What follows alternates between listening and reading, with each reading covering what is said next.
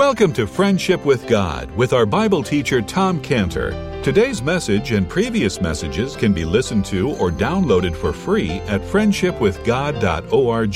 friendshipwithgod.org. You can also obtain free resources from Tom Cantor and view our online bookstore at friendshipwithgod.org or call us at 800-247-3051, 800-247-3051. Tom Cantor also has a daily devotional verse that comes out each day by email and on Facebook. To receive this small daily devotional verse that Tom Cantor puts out, you can sign up at friendshipwithgod.org, friendshipwithgod.org, or find Tom Cantor on Facebook by searching for Tom Cantor and Friendship with God. Now, here is our Bible teacher, Tom Cantor. And of course, to see Joseph in the very position of being a ruler over Egypt, that was something. That was really something, and he wasn't just going to turn his back on that. Actually made Jacob very, very happy as well, because then he could say, my son, the ruler, Most Jewish parents want to say, my son, the doctor, my son, the lawyer, but Jacob could say, my son, the ruler. As I told you last weekend, I met my friend's son was getting married, and anyway, his wife, she had, from her first husband died, she had 3 sons, and she talked so much before about her 3 sons, who I'd never met before, And, this son was the terrific speaker. He was also a rabbi, but terrific speaker, and the other 2 sons were just, Bill Gates, get out of the way, whizzes and be a business, It's on and on. And I finally met him, their 3 sons and the mother were standing there. And I said, your mother here talks about you like the fisherman talks about the fish. You should have seen this, right? Anyway, but the point is that Joseph promised Pharaoh that he's going to save Israel. And to keep that promise took a lot of work, a life work, as a matter of fact. It was a life work for Joseph. And that meant that his whole lifetime, Joseph just could not stay where he wanted to with his family there in Goshen. It was a great sacrifice for Joseph, and Joseph made that sacrifice when he left them all and went back to work. I mean, can't you just see that? As Joseph is getting all his family together in the lap of luxury. Joseph's talking to his brothers. Now, you boys enjoy yourselves here in the best of the land. I got a lot of work to do that I'm going to do. But I made this promise to Pharaoh that I'm going to save Egypt, and I got to keep my promise. So you boys enjoy yourself. I'm just sorry that I can't join you, but I got a lot of work to do. Now, when we picture and hone in on that scene of Joseph doing that, getting his family situated in the best of the land, and then sacrificially leaving them to go back to work, that's a picture for us of our Lord Jesus Christ. And many of the saints have passed into heaven, like Billy Graham now, and the saints are in heaven. And just as Joseph wanted to stay with his family in the best of the land, of Egypt, so the Lord Jesus, we can imagine him wanting to stop working, just enjoy the company of the saints that are now in heaven. And just like Joseph's family was in the best there of the land of Egypt, but just like Joseph, who sacrificially went back to work to keep his promise to Pharaoh, that's exactly what the Lord Jesus Christ has done as he's gone back to work. Joseph made a promise to Pharaoh to save Egypt, and the Lord Jesus Christ made a promise to God the Father to save all those that were given to him. And he talked about that promise, and he said in John 6:39, when he said, this is the Father's will, which hath sent me, that of all that he hath given me, that I should lose nothing, but should raise it up again at the last day. See, so you think about that, to not lose any believer, to raise up every believer at the last day, that's a promise. That's a promise that the Lord Jesus made to the Father. That takes a lot of work. Some of us more work than others. And that can't be done by just turning his back on the earth and just say, I want to spend time with the people who have come to heaven now.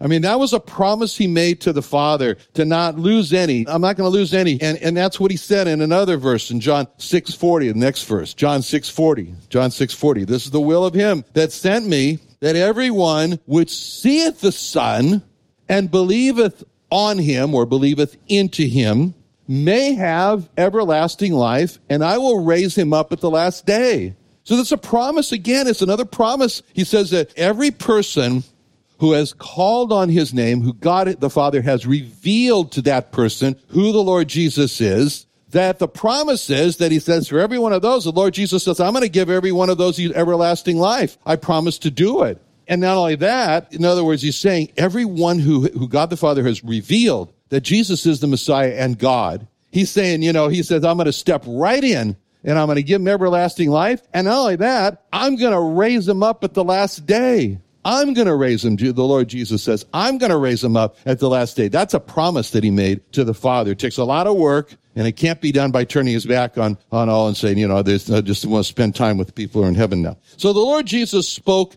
of every believer as a gift from the Father. And he said they're going to come to him, and he's going to receive every single one of them. He said that in John 6:37. John 6:37, all that the Father giveth me shall come to me, and him that comes to me I will in no wise cast out. Again, he's on the lookout. He's on the lookout for everyone that's ready to receive him. And he says, I'm not going to cast them out. That's a promise that he made. It takes a lot of work. So that's the picture that we're looking at here with Joseph, because he's turning his back from Goshen now to go do the work of ruling and taking care of Egypt, to save Egypt from starvation. I mean, just think of it. For the rest of his life, for the rest of Joseph's life, he is going to put on a self-denial of living down there in Goshen with his family. And because he for the rest of his life, he's going to do the work of the rulership in Egypt. And he's not going to retire with his family. That's Joseph. That he was always conscious. That's Joseph. He was always very conscious of the work that was committed to him, of the promise that he made. He was a promise keeper. That's Joseph. That's part of who he is. Because Joseph really wanted, with all of his heart, to be able to finally report to Pharaoh, I accomplished the mission. That's what he wanted to say to Pharaoh. I did it. So the Lord Jesus always wanted to tell God the Father that he had accomplished the mission. And that's what he finally did in John 17. John 17:12, the Lord Jesus said to God the Father, while I was with them in the world, I kept them in thy name. Those that thou gavest me have I kept. None of them is lost save the son of perdition, that the scripture might be fulfilled. So all this keeping of the believers that God the Father had given to the Lord Jesus, it took a lot of work. It was a lot of work. It's a big promise. And just as we see Joseph here, he's going out all throughout the land of Egypt there, and now he's going to be he's gathering all the money, and then he's going to be buying all the cattle, and he's going to buy all the lands and the persons, and then he's going to feed them all, feed the cattle too, and he's going to redistribute all the people, and that's a lot of work. That's a life work, and that's what he did. So we see in Scripture all the work that the Lord Jesus is doing now. When we read in Hebrews 7:25, Hebrews 7:25 is just a verse about work when it says, wherefore he is able to save them to the uttermost that come unto God by him, seeing he ever liveth to make intercession for them. It's a lot of work, ever liveth to make intercession for them. It's a lot of work. He's monitoring every aspect of our lives. And that means he sees the trouble before we see the trouble. That's a good thing. But he sees the trouble way in front of us. And having foreseen the trouble that we don't see, he's already working. He's working hard, interceding. So what happened with Peter? Peter, he saw this great trouble that Peter didn't know anything about. Peter was sitting there saying, oh, everybody's going to deny you, not me. But he said, whoa, if you could only see what's in front of you. He said in Luke 22:31, the Lord said, Simon, Simon, behold, Satan hath desired you that he might sift you as wheat. But I have prayed for thee that thy faith fail not. When thou art converted, strengthen thy brethren. So the Lord's referring there to Peter's denial of the Lord in that terrible period in Peter's life. And it wasn't just Peter being in the wrong place at the wrong time, and he denied the Lord. That was carefully being orchestrated by Satan, which damsel was going to be where at what time, which fire pit Peter was going to be. All very carefully orchestrated by Satan, desiring to get Peter to deny the Lord, sift him as wheat, as the Lord said. And the only reason that Peter came through and repented in those trials was because of the hard work of the Lord when he says in Luke 22:32, I have prayed for thee that thy faith fail not. It's a lot of work. Prayer is a lot of hard work. And if we doubt that, we just have to remember in Exodus, that whole history in Exodus 17 with the battle of Israel and Amalek. In Exodus 17, you can see all the hard work that prayer is when it says in Exodus 17:10, Joshua did as Moses had said to him and fought with Amalek. And Moses, Aaron, Hur went up to the top of the mountain. And it came to pass when Moses held up his hand, Israel prevailed. When he let down his hand, Amalek prevailed. But Moses' hands were heavy. They took a stone and put it under him, and he sat thereon, and Aaron and Hur stayed up his hands, the one on the one side, the other on the other side, and his hands were steady until the going down of the same. So that was quite a scene there. I mean, there's Israel down there in the valley, and they're fighting to death, this war with Amalek, and Moses and Aaron and Hur are up there on the top of the hill. They're overlooking the battle down below, and Moses holds out his hands. How long can you hold your hands out? I can't hold out my hands out that long, but anyway. And hold out his hands like that, and which was symbolic of prayer. And when he does that, they look and they say, hey, keep your hands held out there. Israel's winning now. It was the word that came back. And, Moses says, okay, how long is that battle going to last? Is it over yet, guys? No, not yet. Keep them up there, And finally, Moses says, oh, I can't do the same. Oh, no, don't do that. Amalek's winning. Oh, okay, Anyway, so it just showed, and then they finally, so we got to do something for him. Moses, got to have a place for him to sit down, which would be the first thing that I would ask for, But anyway, and then after that, hold up his hand. See, and all of that is very symbolic of prayer, that prayer is hard work. It's a tough job. Yeah, you can do it in the beginning. That's fine, but to keep it up, that's hard work. So when it says that the Lord Jesus is ever living to make intercession for us, that means he's ever working to make intercession for us. That's a lot of hard work. But the Lord Jesus is also a promise keeper. He's a promise keeper. Joseph in this chapter is a promise keeper. So we see this. Now, that's a challenge for us, and we see all this keeping a promise and a lot of work, that we should be promise keepers also, like the hymn says, we sing sometime. Oh, Jesus, I have promised to serve thee to the end. Be thou forever near me, my master and my friend. I shall not fear the battle if thou be by my side, nor wander from the pathway if thou wilt be my guide. Now, there's going to be a price. There's a price to pay for being a promise keeper, just as there was for Joseph. The price was he couldn't be with his family down there. I remember some time ago, it was a Sunday, and I went outside and I was seeing how beautiful this particular Sunday was, which a lot of them are, And I thought to myself, boy, it'd be nice to just be out here all day. And, I love to go through that magic moment when the day, kind of gets to dusk and then it gets dark. That's really nice. And I was thinking to myself, no, but I got a lot of work to do. I got to go teach all these people in Sunday school. And then Sunday evening. But, Joseph is an encouragement. Because as far as Joseph was concerned, as far as all of us concerned, there's a rest coming.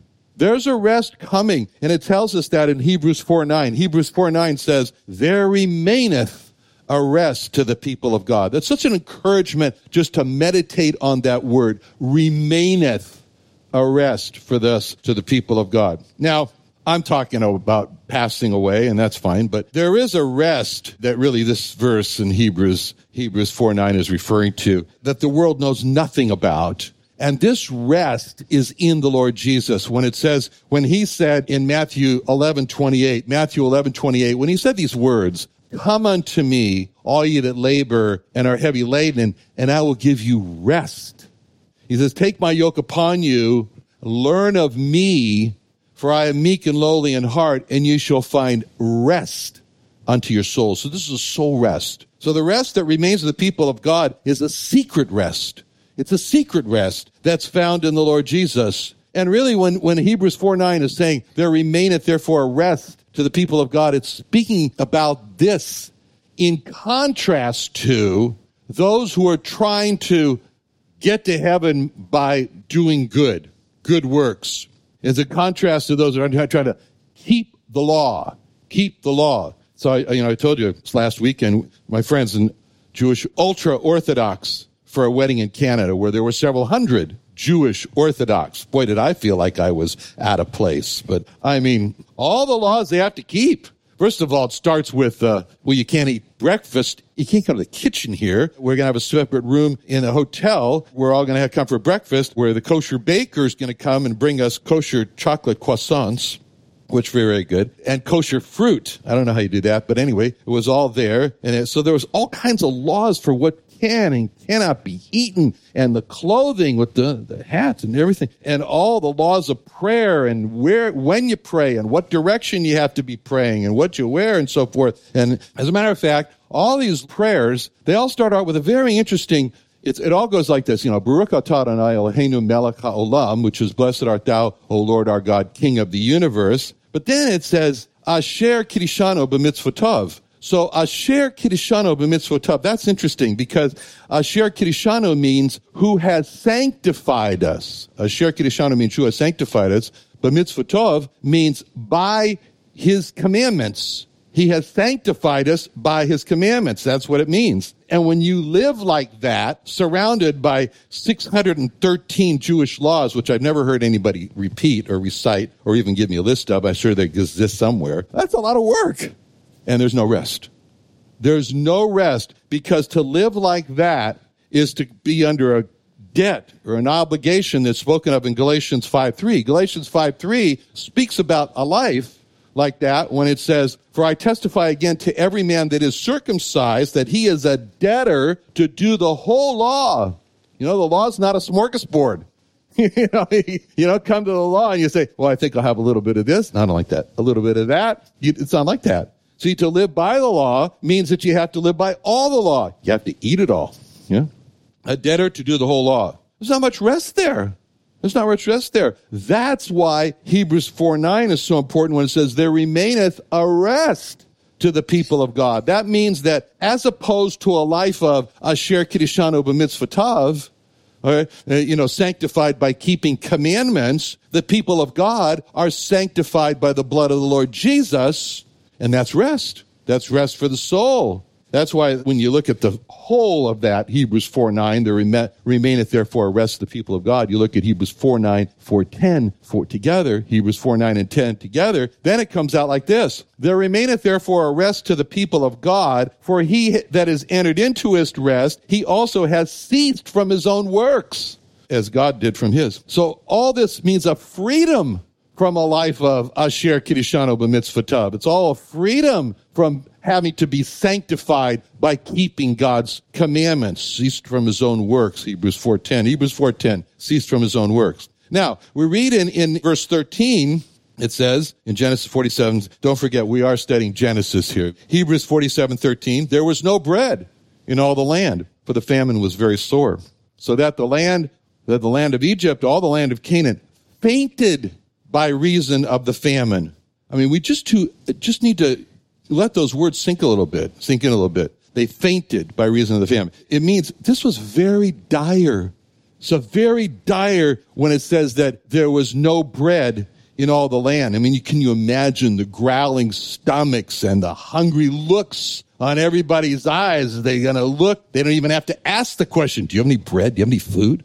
You have any food? Is there anything in your pocket? And they just could see the answer. No, I don't have any food. That's the picture in verse 13. There was no bread in all the land. And these people are really on the verge of literally starving to death. They're on the verge of that. And this happened somewhere between the fourth and the sixth year of the famine. The fourth and sixth year of the 7-year famine. And what's interesting here is that the people waited till this point of desperation before they came to Joseph. Isn't that a picture of man in this life? I mean, man goes through hard times and he says, it's all right. I can grin it, stiff upper lip, and I'll bear it myself. I'll take care of it. I have what it takes to get me through this. I'll be just fine. I've got it all. And they don't turn to God. And they just rely on themselves. And just like the Egyptians, they didn't come to Joseph at the start. But then there comes this point of desperation. This point when then he turns to God to help me, and he says, oh God, I can't do this. Please help me. And that's just like the Egyptians had to come to this point of desperation, the point of fainting by reason of the famine. Then they turned to Joseph for help. Now, why did they end up this way? Why did this happen to the Egyptians? Well, because they just didn't listen to Joseph. They didn't believe him. They didn't listen. He gave them the warning. He said, 7 years of plenty, 7 years of famine, 7 years of famine. It's a warning.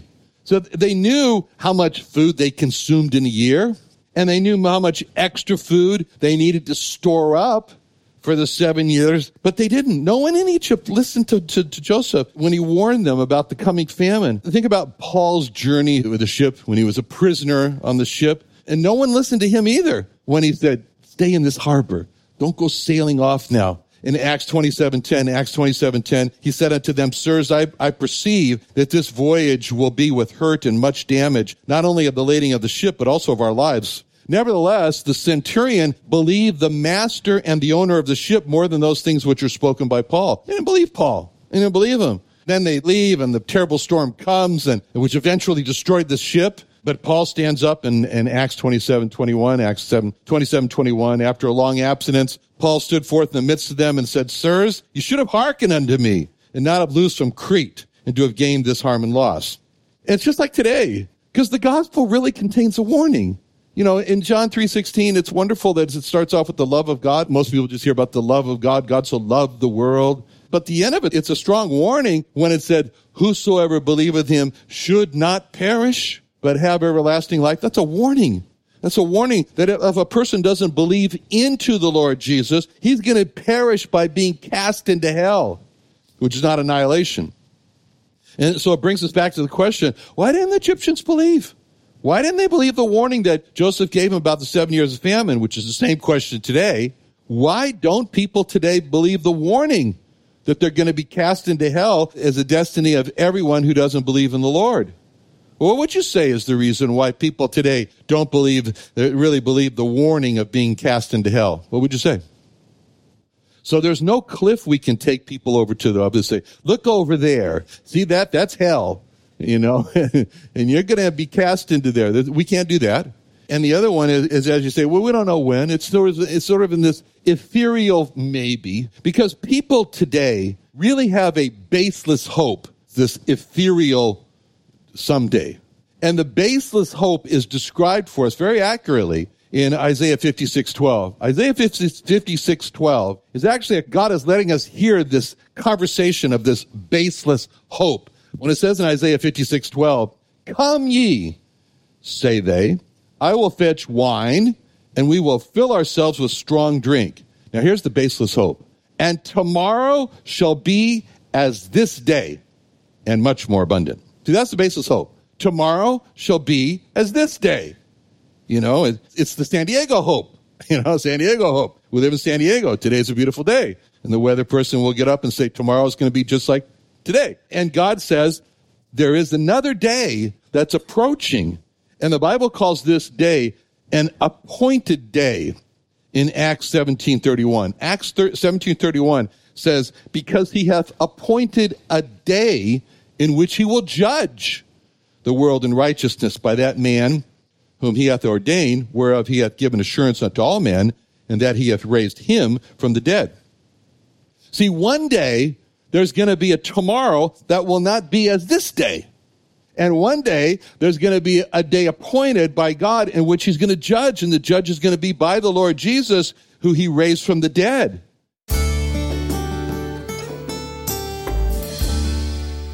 Another wonderful day studying the Bible with our Bible teacher Tom Cantor here on Friendship with God. Don't forget that today's message and previous messages can be listened to and downloaded for free at friendshipwithgod.org. friendshipwithgod.org. You can also go online to find free resources from Tom Cantor and our online bookstore at friendshipwithgod.org. You can also find Tom Cantor on Facebook, and you can also go to friendshipwithgod.org and sign up for his daily devotional. Tom Cantor is also the founder of Israel Restoration Ministries. You can visit that website at israelrestorationministries.org. You can write to Tom Cantor at P.O. Box 711330, P.O. Box 711330, Santee, California. Santee, California 92071. Or email Tom Cantor at tomcantor@friendshipwithgod.org. Tom Cantor at friendshipwithgod.org. Or for more information about Tom Cantor and Friendship with God and Israel Restoration Ministries, call us at 800-247-3051. Experience a short-term missions trip to Israel, the land and people to whom the Lord Jesus Christ will return. Not only walk where the Lord Jesus walked, but reach who he reached, the lost sheep of the house of Israel. Be a part of the encouraging Jewish friends to receive the Lord Jesus. Israel Alive is all about making friendships with lost Israelis that will hopefully be eternal. We hope you'll join us in reaching the nation of Israel, one friendship at a time. For more information, visit us at israelalive.org. That's israelalive.org. What are you doing Sunday nights? Join Friendship with God radio Bible teacher Tom Cantor of the Friendship with God Fellowship Church every Sunday night at 5:30 p.m. at the Creation and Earth History Museum in Santee, California. Watch and listen live around the world to Tom Cantor Sunday evening on YouTube.com by searching for the Friendship with God Fellowship or by going to our homepage at friendshipwithgod.org.